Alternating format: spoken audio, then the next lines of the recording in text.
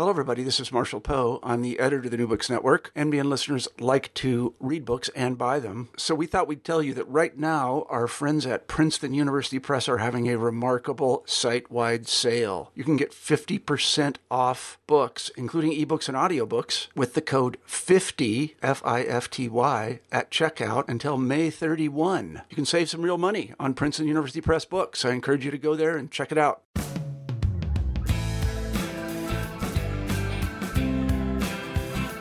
Welcome back to New Books in American Studies. I am the co-host of the channel, Lillian Barger. This edition is in collaboration with the Society for U.S. Intellectual History. Today my guest is Douglas L. Winiarski, Associate Professor of Religious Studies at the University of Richmond, and the winner of the 2018 Bancroft Prize in American History for his book, Darkness Falls on the Land of Light, Experiencing Religious Awakening in 18th Century New England, published by the University of North Carolina Press. Winiarski has written a masterful and detailed narrative of the Great Awakening, ushered in by the evangelical and charismatic preacher George Whitefield. Beginning in the established churches of New England, he offers a clear portrait of a highly structured and regulated communal and religious life centered in the congregational churches. From birth to death, parishioners found their place and meaning of life by participating in prescribed religious and social practices. Whitefield and many itinerant preachers following in his wake renounced the established churches as false and proclaimed an individual direct experience of the Holy Spirit, unleashing a torrent of dramatic conversions, ecstatic expressions, chaos, and divisions in the churches. New converts, demands for proof of spiritual awakening, and theological battles forever changed New England's social and religious landscape.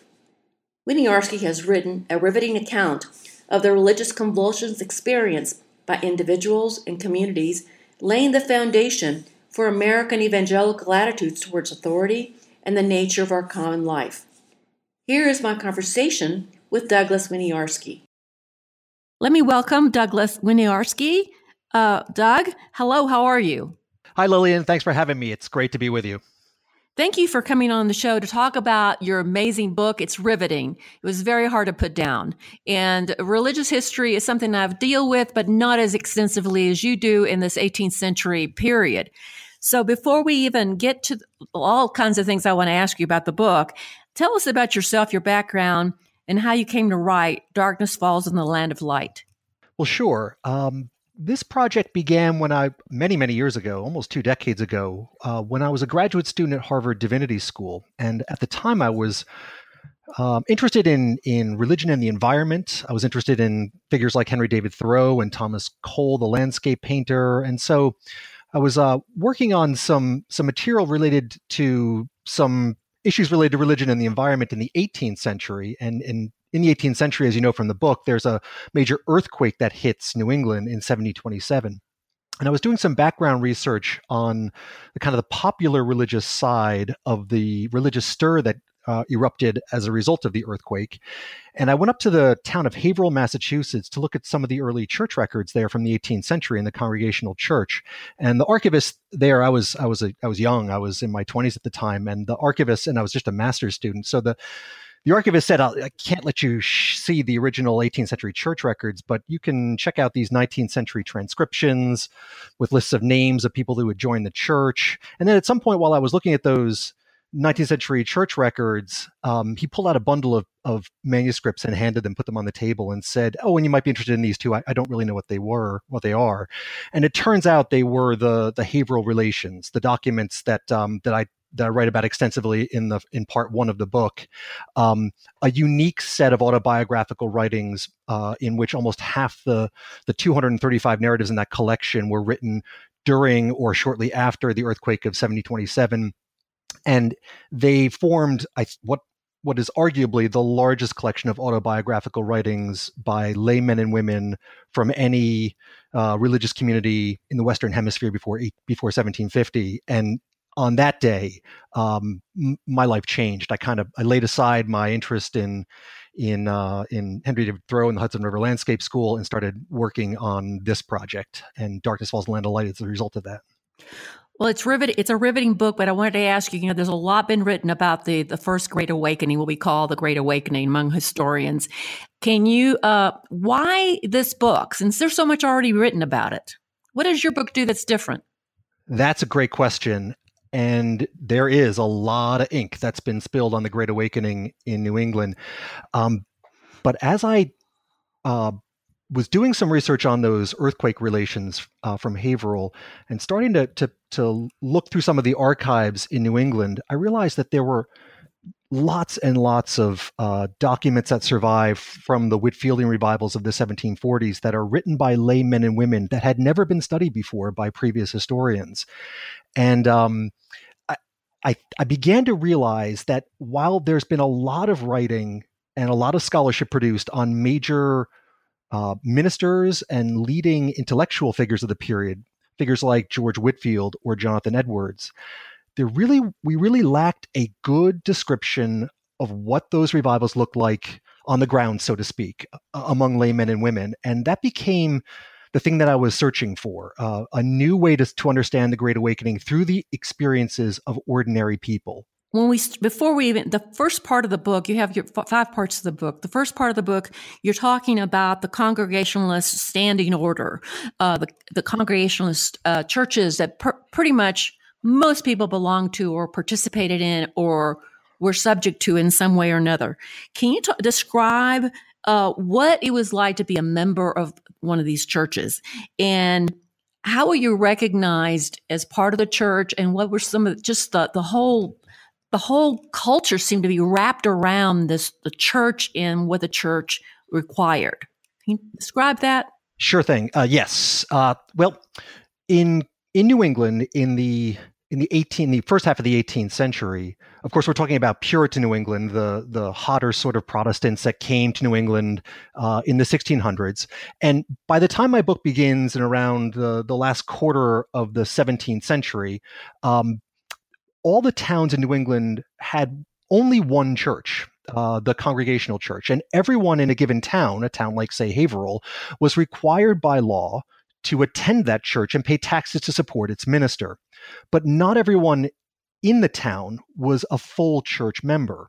To become a full church member, a person had to go through a ritual process, a process called the test of a relation, in which they produced a short narrative. Those are those documents I found in the Haverhill Town Library back in the 1990s.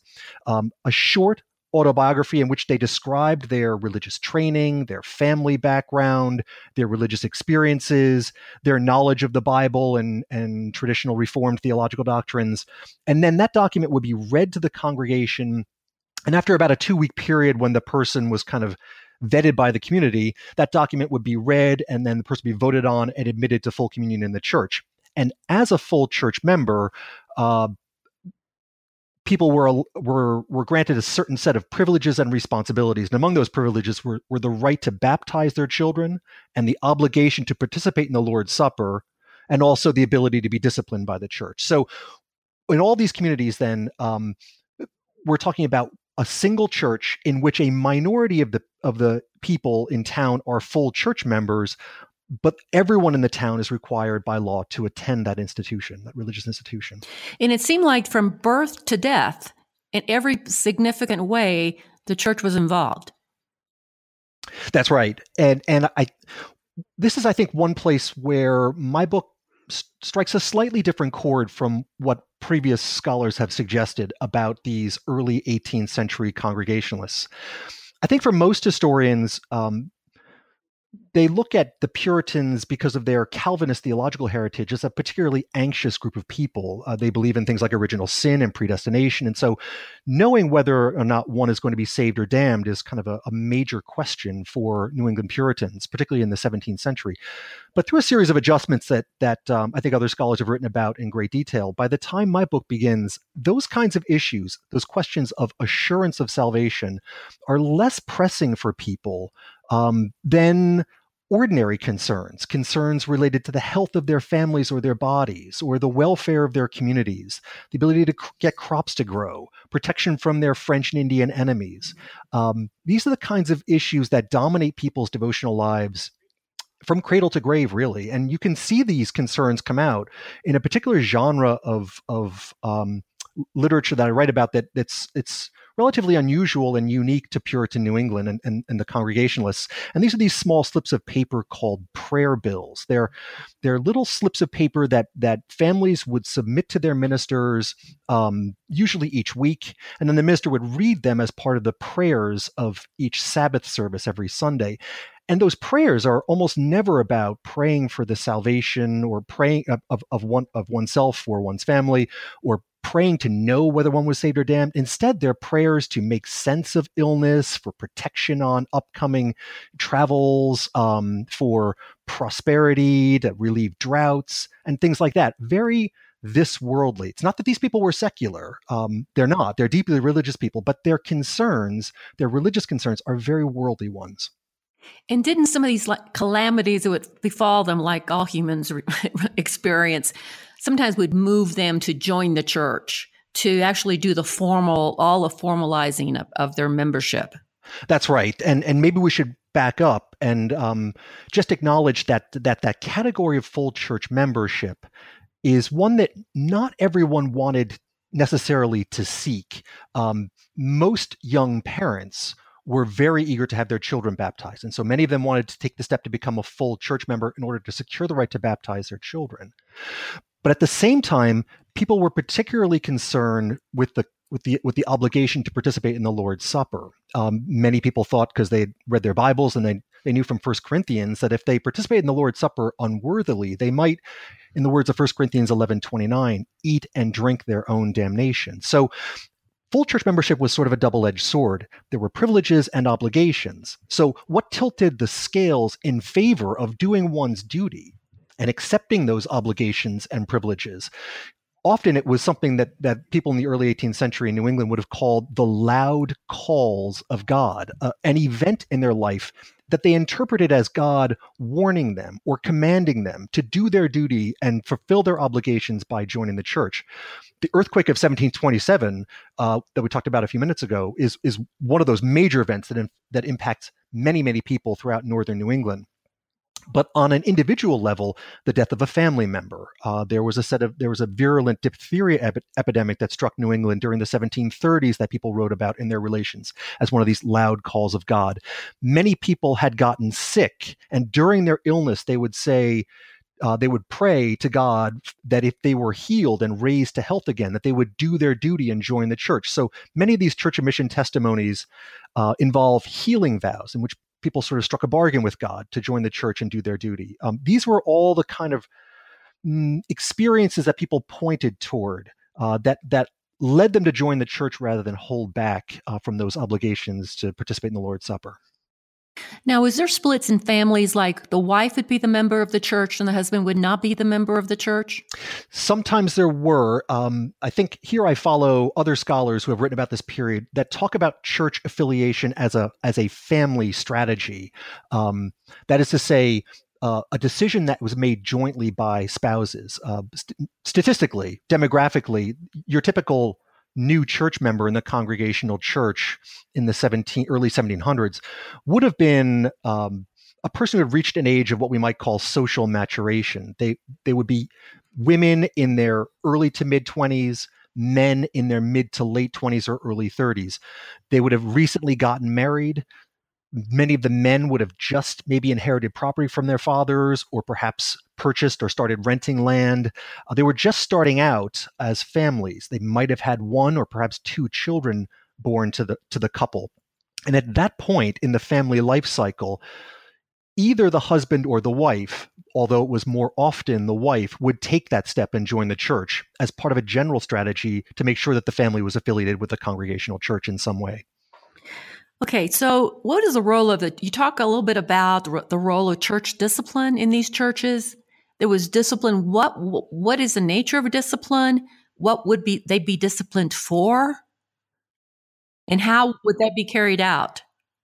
Church discipline was the way in which the Congregational churches enforced community moral standards. So the kinds of issues that in the 18th century that people would have been involved in a church discipline case would have been things like intemperance, drinking intemperately.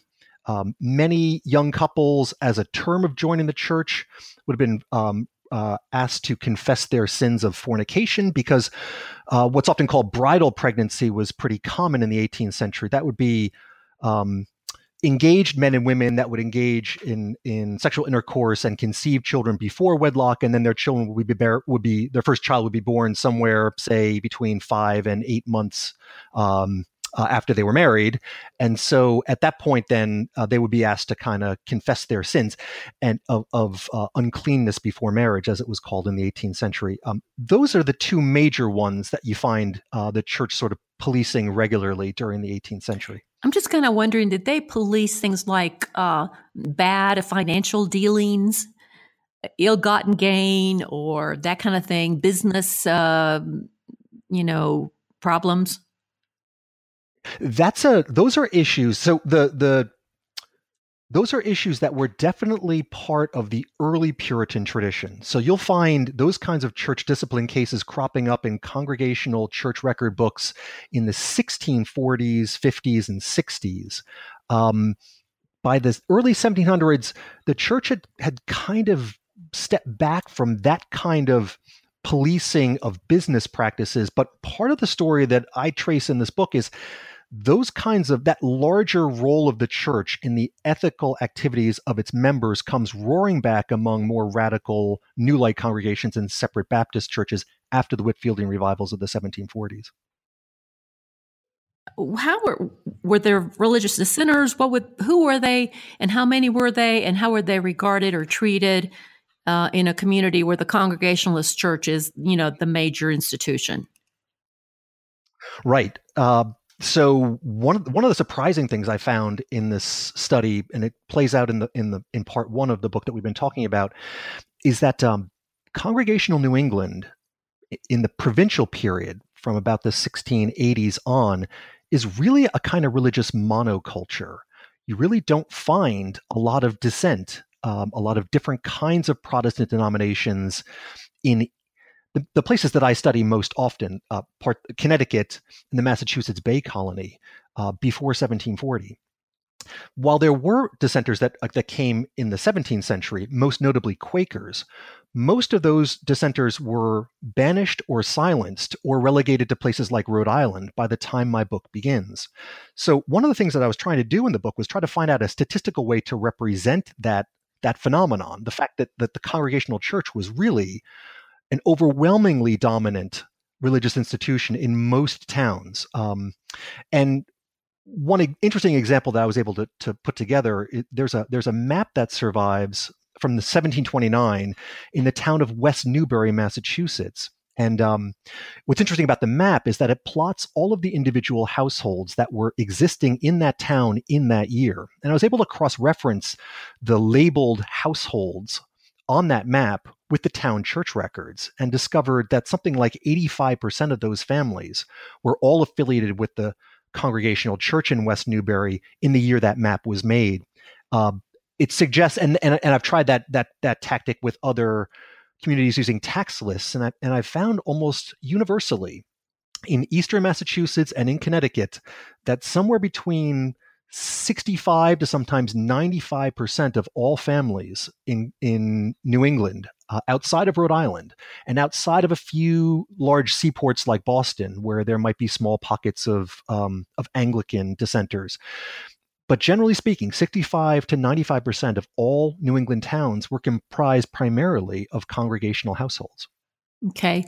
Now, this world that you describe in your first part of the book seems like a very tight in terms of sealed within itself kind of environment. So there had to be some seeds of discontent there, it seems to me, that when Whitfield comes into the area, he unlocks something. What is he unlocking? What is the discomfort that people are feeling that he sort of puts his finger, or does he create something that really wasn't there before? Yeah, that's a great question. And my sense is that he's manufacturing something. Those of us who work on American religious history have lived with the category of a revival of religion for so long that we sort of lost sight of the fact that the category of a revival has a history to it. In New England, there are moments where large groups of people join churches before 1740. The earthquake of 1727 is a great example. But New Englanders had words to describe those kinds of events. They called them stirs or harvests. The idea that something was dead and needed to be revived is a discourse that New Englanders needed to learn how to speak. Because after all, 65 to 85% of all those families in town are generation after generation coming of age, joining the church, having their children baptized. And so when Whitefield comes in 1740, he needs to persuade people that something's wrong with their religious traditions. And that's in fact what he does. His sermons... Let's wait just a minute. Doug, before we go into that, I want to hear, who was George Whitefield? And why in the world did he come over to America? What was his purpose? What was his thinking? Who was he? What was his personality like? Before we start talking about what happened when he got here. Sure. George Whitefield is one of the great, one of the best known sort of celebrities of the 18th century, for lack of a better term. Many scholars like to liken him to a rock star. He was an English Anglican field preacher who had spent a lot of time in his youth in England, studying the theater, and he had hoped to be a sort of an actor at one point. He had a strong religious conversion experience. He was an early contemporary of the Wesley brothers, the founders of Methodism. He studied at Oxford University, and he was ordained in the Anglican Church. And he came to the British colonies in 1739 and 1740 and toured his way up the colonies from South Carolina to New England. And he was an electrifying preacher. He was an outdoor preacher. He had a sonorous voice. He preached in an effective style. He used direct address to his audiences. He spoke without notes for the most part. He talked about really compelling stories from the Bible in a sort of a direct and emotive way. People would describe him crying in the pulpit. And so in some ways, people in colonial North America had really never seen this kind of oratorical performance before. So when he shows up in New England, there was great anticipation when he arrives in the fall of 1740 in New England. And then he spends several weeks preaching his way first from Rhode Island to Boston. Then from Boston, he does a side trip up to Maine. And then he strikes out cross country. He travels across the country to Northampton and meets with Jonathan Edwards, then down the Connecticut Valley and back to New York City. And along the way, he preaches almost every day. And wherever he goes, he draws huge crowds of people in the thousands. Reports of his sermons on Boston Common suggest he preached to something like 20,000 people at a time when the entire population of Boston was less than that. So he was an electrifying sermon performer. Now, was he preaching mostly in churches, and were pastors inviting him in to preach, or was he doing it outside the churches, in common open fields and things like this? So when he comes in 1740 for the first time, and it's the first of multiple tours that he'll make of New England from 1740 until his death in 1770, he actually dies in New England in the town of what's now Newburyport, and he's buried in the crypt of the Old South Presbyterian Church in Newburyport. When he first comes in 1740, he's welcomed into Boston by all the leading congregational ministers. He's invited to preach in all of their meeting houses. While he's in Boston, though, one of the things that happens is that there's an accident that takes place. One of the churches that he preaches in, the galleries crack, and it creates the galleries sort of collapse, and people sort of have to flee out the windows and run out of the church and that kind of stuff. So from then on, because too many people were attending his meetings, he began preaching in the open air, and that's when he started preaching on Boston Common, and he often preached outdoors. In fact, in the Smithsonian Institution, right now there's a great exhibit where they actually they've got his folding pulpit. It's this large, about 6 foot tall, standing pulpit. It looks like almost like a ladder that he stood from when he preached outdoors, so he could elevate himself above the people. Now, what was it? Did he have the same effect in England before he came to America, or not? He did, although he was just getting his reputation in England as being a compelling field preacher. After his first American tour, he did go back to Great Britain, and he preached with equal power in Scotland, in England, and in Wales, and was from then on a beloved evangelical preacher for the rest of his career. Now, you said he had a direct address to the audience. What was his message to the audience? So this is something I think that some scholars have kind of overlooked. Most scholars emphasize his oratorical skill, but one of the things that I noticed in Whitefield's preaching is that he has a direct target for his preaching, and more often, what he's really interested in is encouraging his audiences to look introspectively and determine for themselves if they had experienced something that Whitefield called the new birth. Today we would call it a conversion experience, or among contemporary evangelicals, taking Jesus, being born again, or taking Jesus as your personal savior. Had the person experienced an event that they could say that they could date precisely and say that this happened to me once I was blind, now I can see, kind of thing. Whitefield looked at many of the ways that congregationalists had been religious and had understood their religious lives over the previous half century, and found them lacking or wanting. So his sermons would often say, if you're relying on your baptism or your head knowledge of spiritual things, your theological knowledge, or even if you've had a kind of an experience where you've gotten sick and been raised to health again. These are all what Whitefield would have called the sandy foundations of faith. They were ways of sort of looking at your religious life that you couldn't rely upon, and the only thing that mattered is whether or not one had the Holy Spirit, God's Holy Spirit, descend into their bodies to regenerate and convert them. That's what he wanted people to look for. And that's the message that he preached. And so it's a message that New Englanders heard, and they received that message with some consternation, because so many of those people who had joined the Congregational Church were used to producing these narratives where they didn't quite tell that story about themselves. Those church admission testimonies aren't evangelical conversion narratives, but Whitefield was encouraging them to look for precisely that in their religious experiences. Because the Congregationalists were teaching people that you became a Christian you couldn't really specify the moment. You just kind of grew in, or it was a journey, a lifetime journey, that if you were devout and you went to church and you read the scriptures and you prayed and you went to Lord's Supper over a period of a lifetime, you could have a reasonable confidence, if not assurance, of your destiny. A reasonable confidence, but never assurance. And I think that's it. You're right. New Englanders in the early part of the 18th century would have referred to that as your walk with God. It's a good metaphor.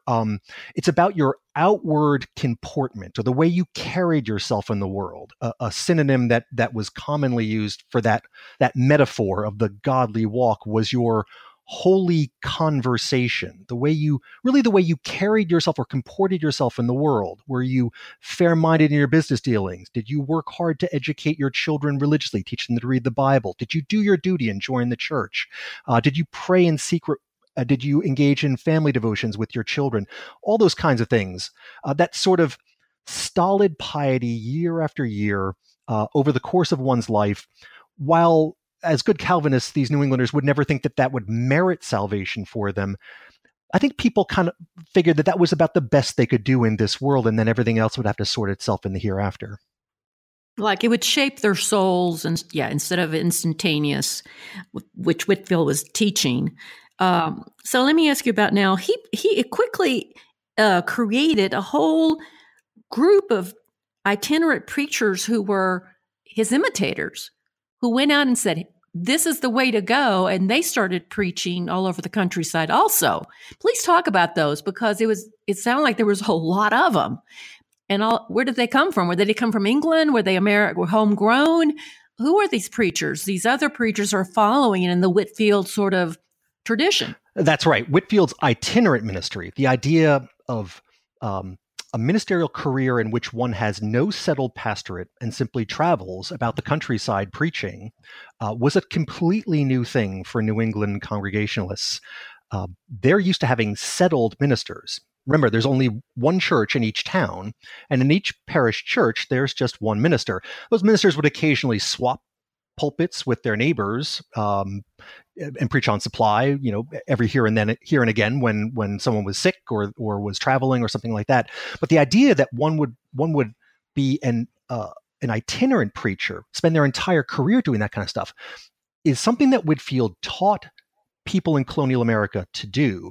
And the first person to follow in his footsteps was a New Jersey Presbyterian, a guy named Gilbert Tennent, who followed George Whitefield up to Boston in the winter of 1741 and spent a good 4 months in Boston, preaching every day and often multiple times a day in Boston, and hammering away at that same Sandy Foundations kind of argument. And then Whitefield also inspired a whole group of congregational ministers to emulate him. So Jonathan Edwards spent a fair amount of time on the road in 1741, most famously when he went to the town of Enfield, Massachusetts, to preach his famous sermon, Sinners in the Hands of an Angry God. Edwards' protege, Joseph Bellamy, did the same thing. So did Eleazar Wheelock, who became the founder of Dartmouth College. And most notably, a really radical preacher from Long Island, a congregational preacher named James Davenport.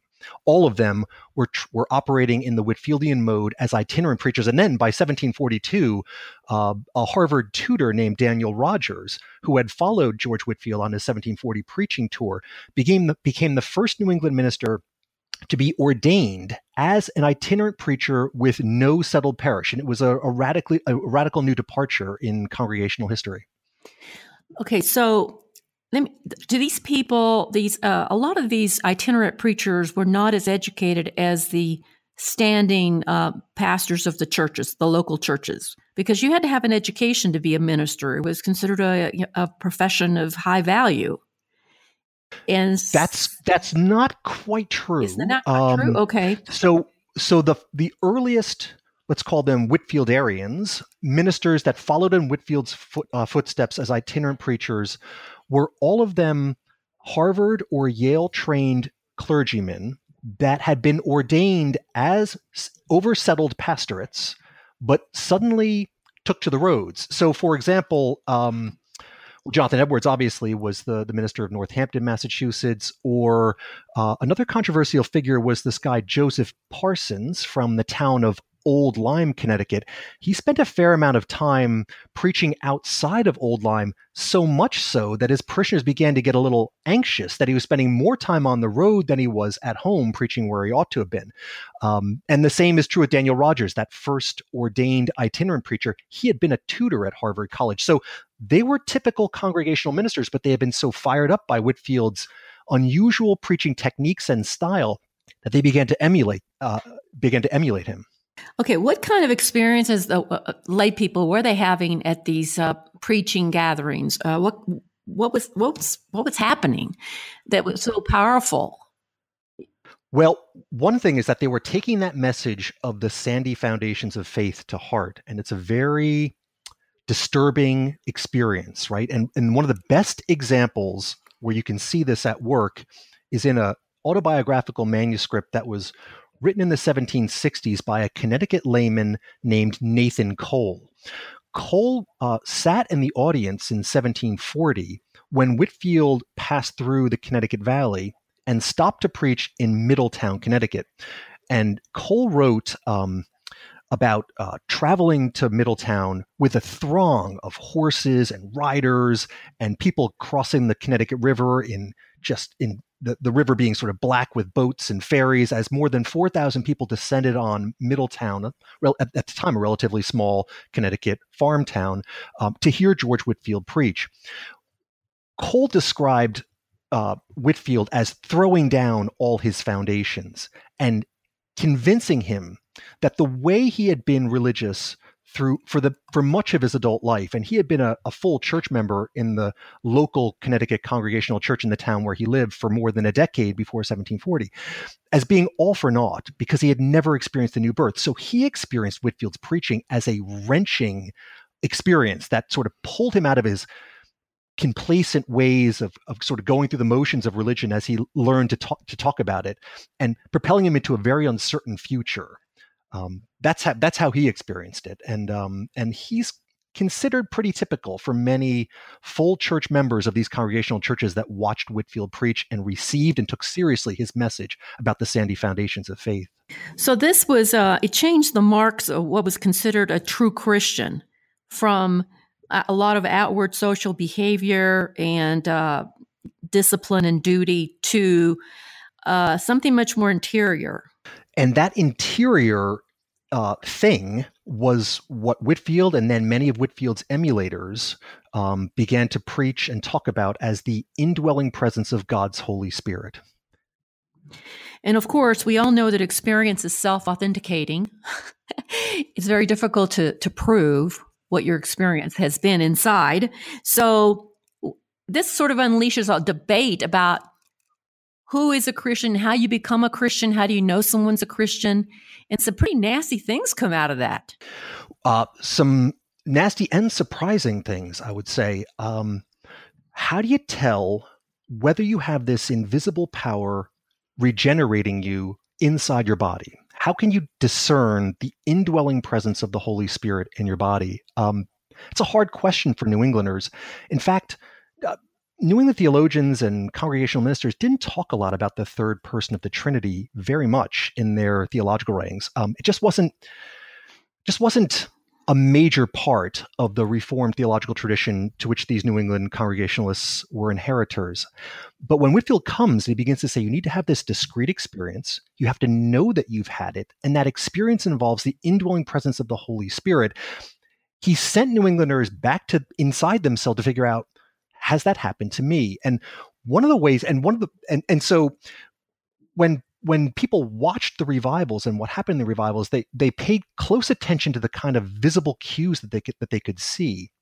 And one way that people began to understand the presence of the Holy Spirit, and it's interestingly enough has interesting parallels with the way modern Pentecostal evangelicals would understand it. It's by the way in which it impacted people's bodies. So at these revival meetings, not so much when George Whitefield was in New England, but in the years that followed, the next 3 or 4 years that followed, these local revival preachers that had taken to the road in emulation of Whitefield began to preach these rousing revival sermons. They gather lots of people together and they would preach on the terrors of hell and the dangers of the sandy foundations of faith. And they would then watch people's bodies begin to swoon. People would fall to the ground. They'd cry out in fear. They would tremble. They'd shout out. They'd cry out sometimes in laughter if they'd claimed that to have experienced the new birth. And those kinds of bodily signs, those exorcised bodies, became for many New England ministers visible evidence that the Holy Spirit had descended among their audiences. And they were eagerly anticipating preaching sermons that would elicit that kind of response from their audiences. This was a very interesting description in your book, because I'm thinking, okay, what's going on here? Are people performing this as a way to show that they have the Holy Spirit? Is it a performance? Is it a sociological phenomenon? You know, when you have a group of people who are really immersed in something. I'm trying to understand. I know you're trying to explain it historically, and I'm trying to understand it psychologically. Like, what is happening to these people? What is the actual process by which they enter into these sort of physical fits? Basically, did you have an answer for yourself? What was what the phenomena was? Because it was quite strong. So,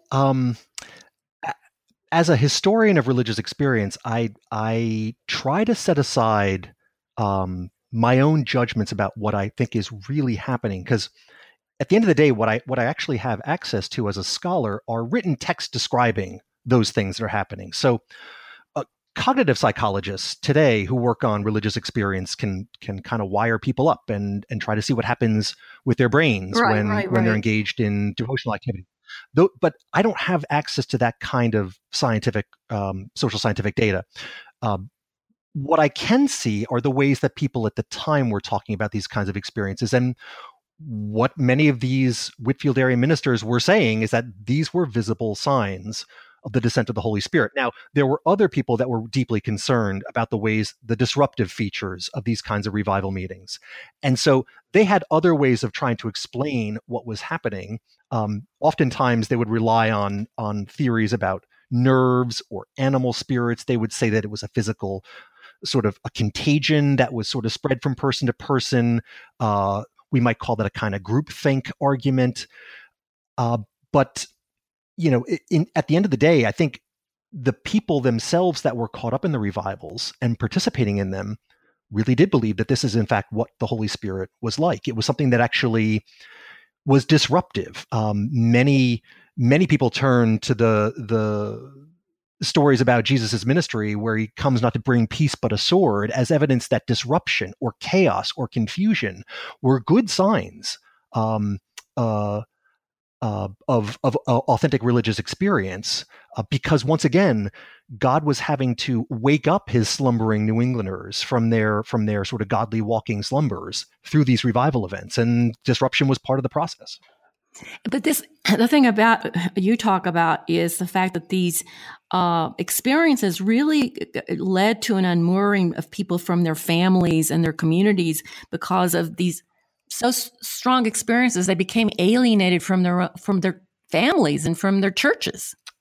That could happen, and it did in a number of cases. So one of the things that happens is that once you place this experience at the center, let's call it the evangelical conversion experience, at least as it played out in New England during the Whitfieldian revivals of the 1740s, and if it's something that could be known, it's something that you could experience and say, like, I've had this experience. Like the separate Baptist preacher who would go on to a long career, Isaac Backus, would say it like this. He would say, like, it happened to me as I was mowing in the field on a certain day at a certain time.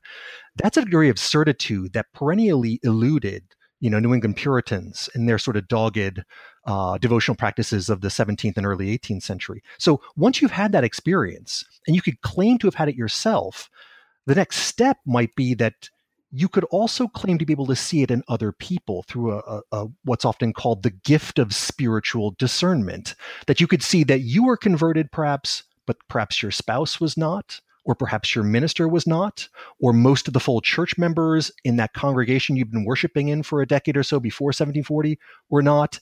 And then you might think to yourself, I don't belong with these people. I belong with like-minded people who could also claim to have had this experience. And pretty soon you get small groups of people breaking away from the congregational church into what's called separate or strict congregational churches, small little conventicles, usually a few families and a few people getting together, that would blossom into a sort of an alternate congregational establishment in many towns. And then many of those churches wouldn't see themselves as being pure enough. And they might hive into separate Baptist churches. And so where in the beginning in 1700, there might be one and only one congregational church in these New England towns, by 1750 or so, a decade after after George Whitfield's first New England tour, you might find that congregational church and a strict congregational church and a separate Baptist church all in the same town. And suddenly a religious marketplace is emerging because people's religious experience is no longer square with one another's. Now, how much of this revival was really a youth revival? So that's an interesting question. We talked a little earlier about the typical demographic for full church members in the congregational church before 1740, and they tended to be young adults, people who have just come of age, just gotten married, just starting out in life in their families, in their new families. The Whitfieldian experience of the new birth is something that is open and available to all people. That includes young children, and there are examples of children down to the ages of 8 and 9 experiencing that new birth and testifying to it and joining congregational churches, young and unmarried women and men, enslaved Africans, Native American indentured servants. So all of a sudden, the demographics of church membership, when you look at those church record books during the 1740s, tilts decisively toward the kinds of people who typically would not be a typical church member: younger, unmarried, socially marginalized members of the community. But one of the things that I also discovered in my research is that I think that those groups that scholars have talked about before, young unmarried people being the one of the primary demographics of the revival, is actually just the tip of the iceberg.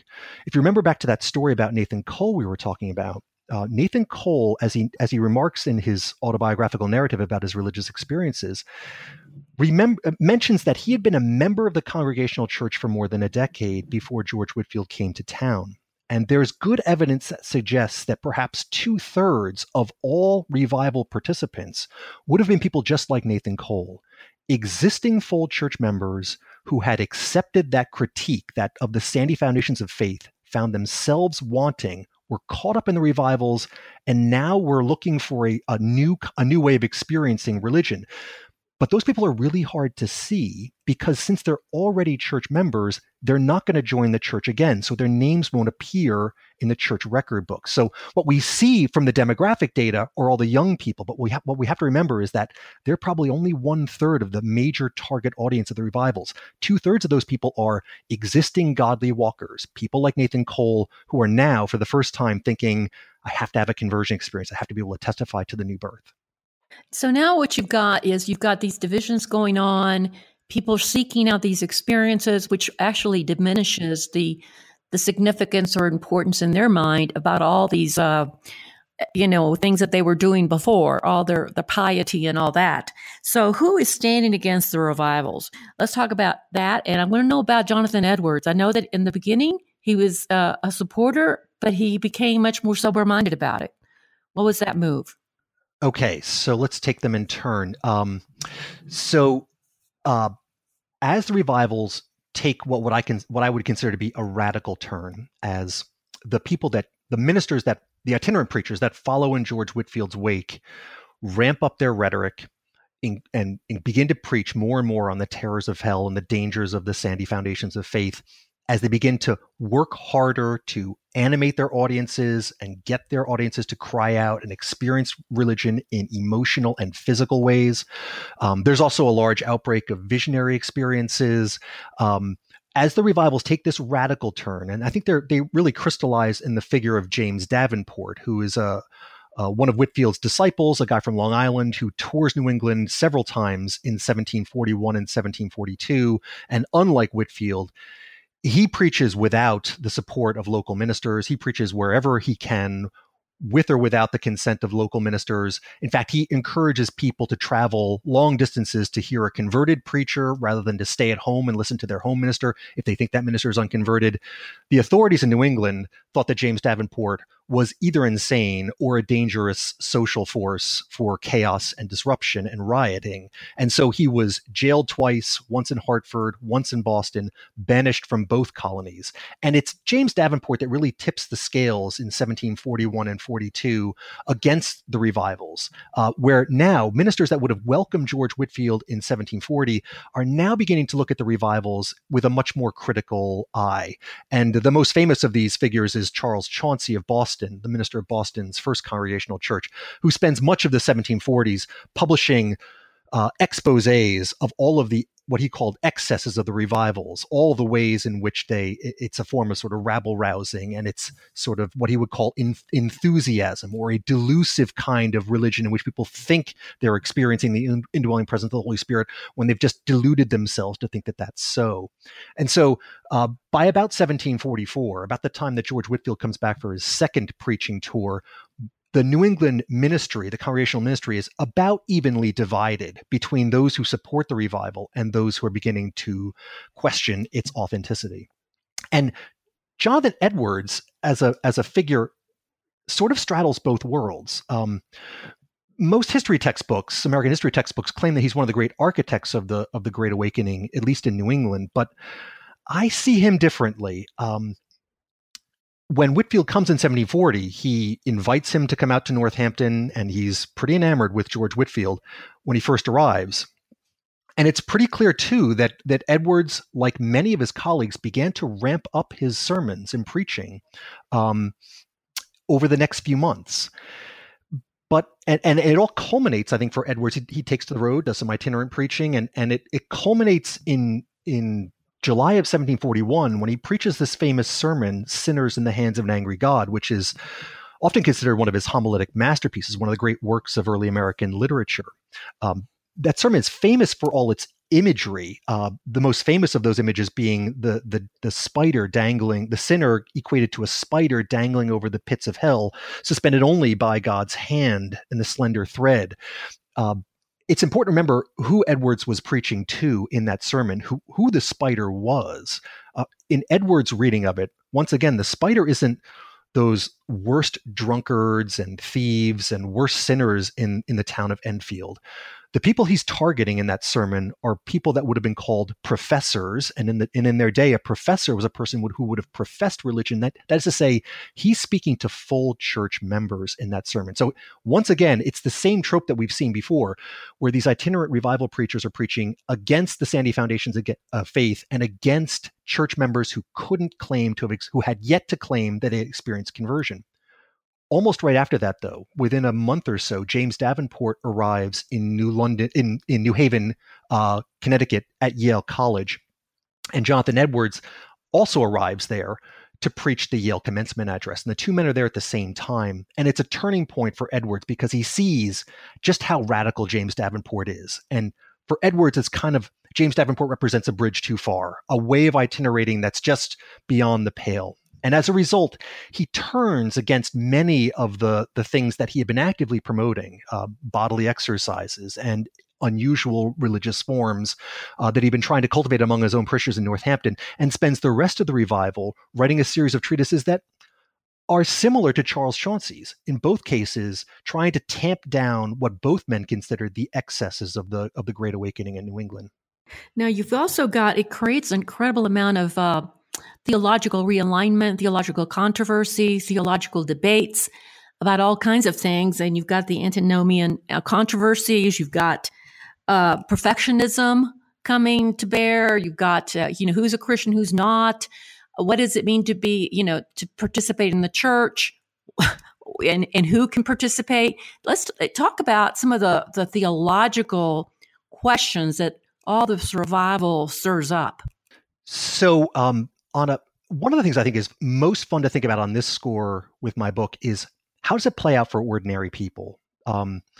Because the Great Awakening revivals produce a lot of creative and interesting and sometimes not so well thought out theological ideas among ordinary people. And I think that's what you were gesturing towards with your question.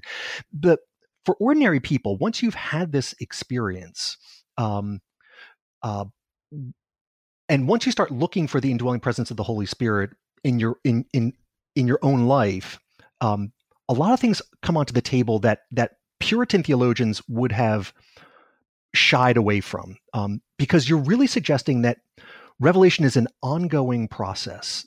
Most Reformed theologians up until the 1740s in New England would have said that revelation ceased in apostolic times, and that we shouldn't expect God to be communicating directly with people in 1741 or 42.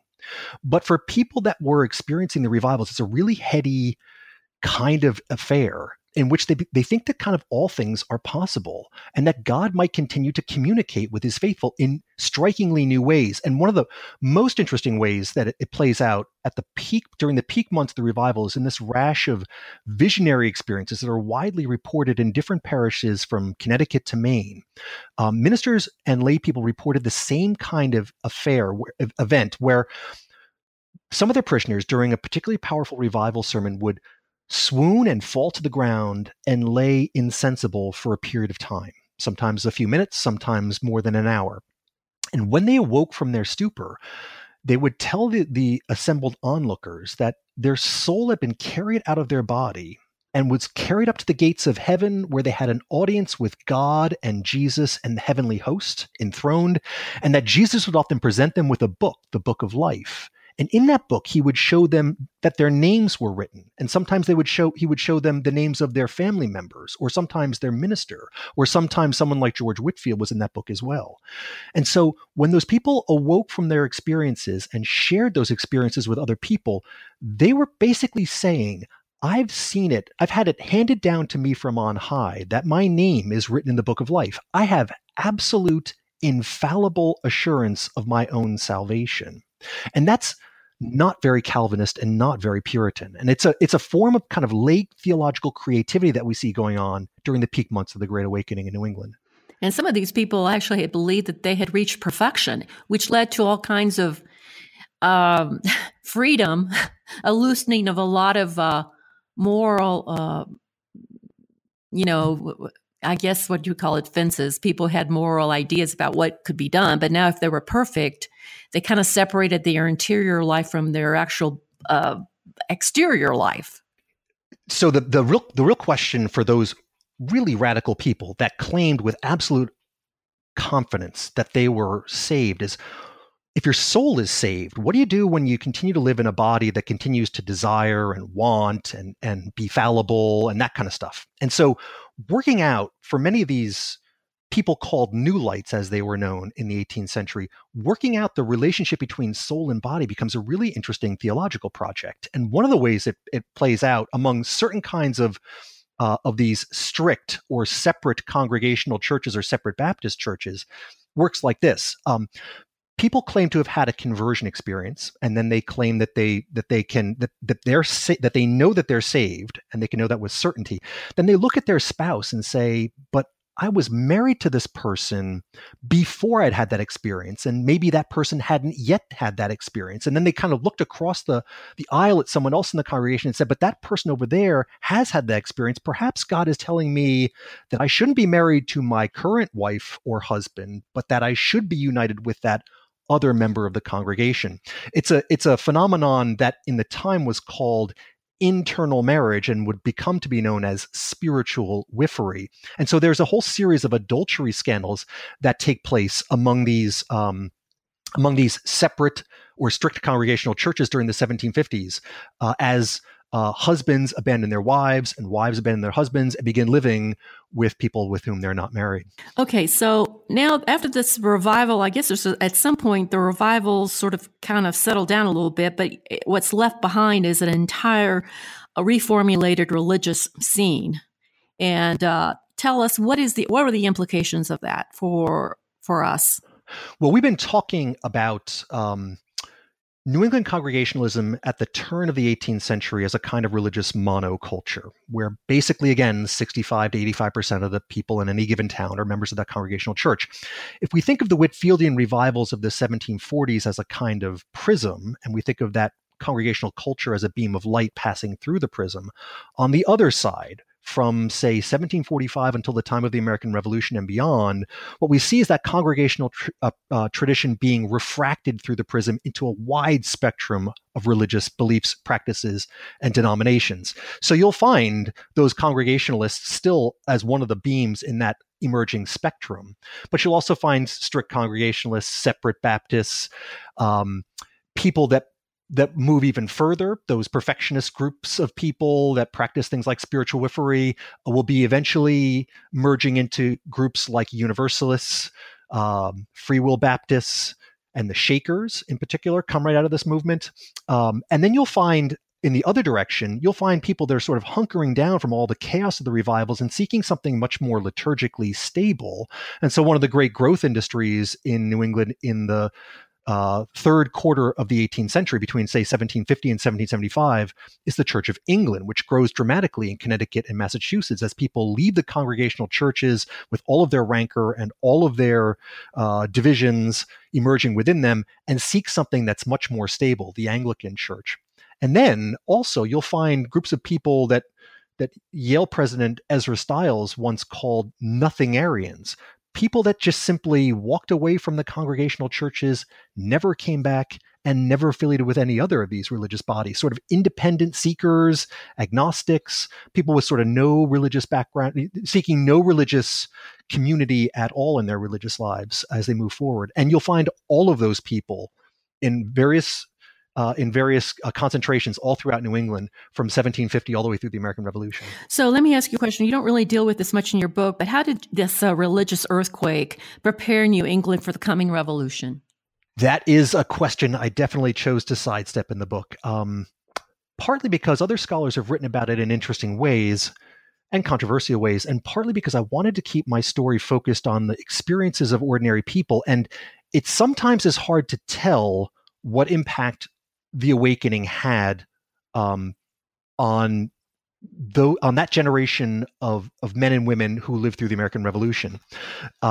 One thing I think we can say for certain is that that kaleidoscopic array of religious groups and denominations that emerge in the wake of the Great Awakening is part of a broader, what's often called the market revolution in early America, or the consumer revolution, a growing emphasis on choice and the ability to consume and purchase and choose for oneself. Really, you see this in the economic sphere. You see more and more people purchasing things like tea sets and silverware, right? But in the religious sense, you see people beginning to choose their religion. It's what one historian calls the corrosive logic of choice in the later parts of the 18th century, and it's that. I guess that if there's any connection between the Awakening and the Revolution, it's that the Awakening allows people to begin to think about issues of choice in the religious sphere in ways that they'll think about in the political sphere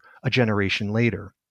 But it's also true that, and this doesn't work so well for the argument, that the most radical people coming out of the Great Awakening are also those perfectionists we were talking about a minute ago, are also the most likely to wind up seeking and eventually finding their way into one of these radical perfectionist groups like the Shakers that are pacifist in nature. So if you follow the logic of the Whitfieldian revivals to the furthest shore, to something like Shakerism, you probably wouldn't find yourself involved in the revolution at all because you'd be a pacifist. So it's an interesting argument, but one that's to date still kind of inconclusive about how it works, right?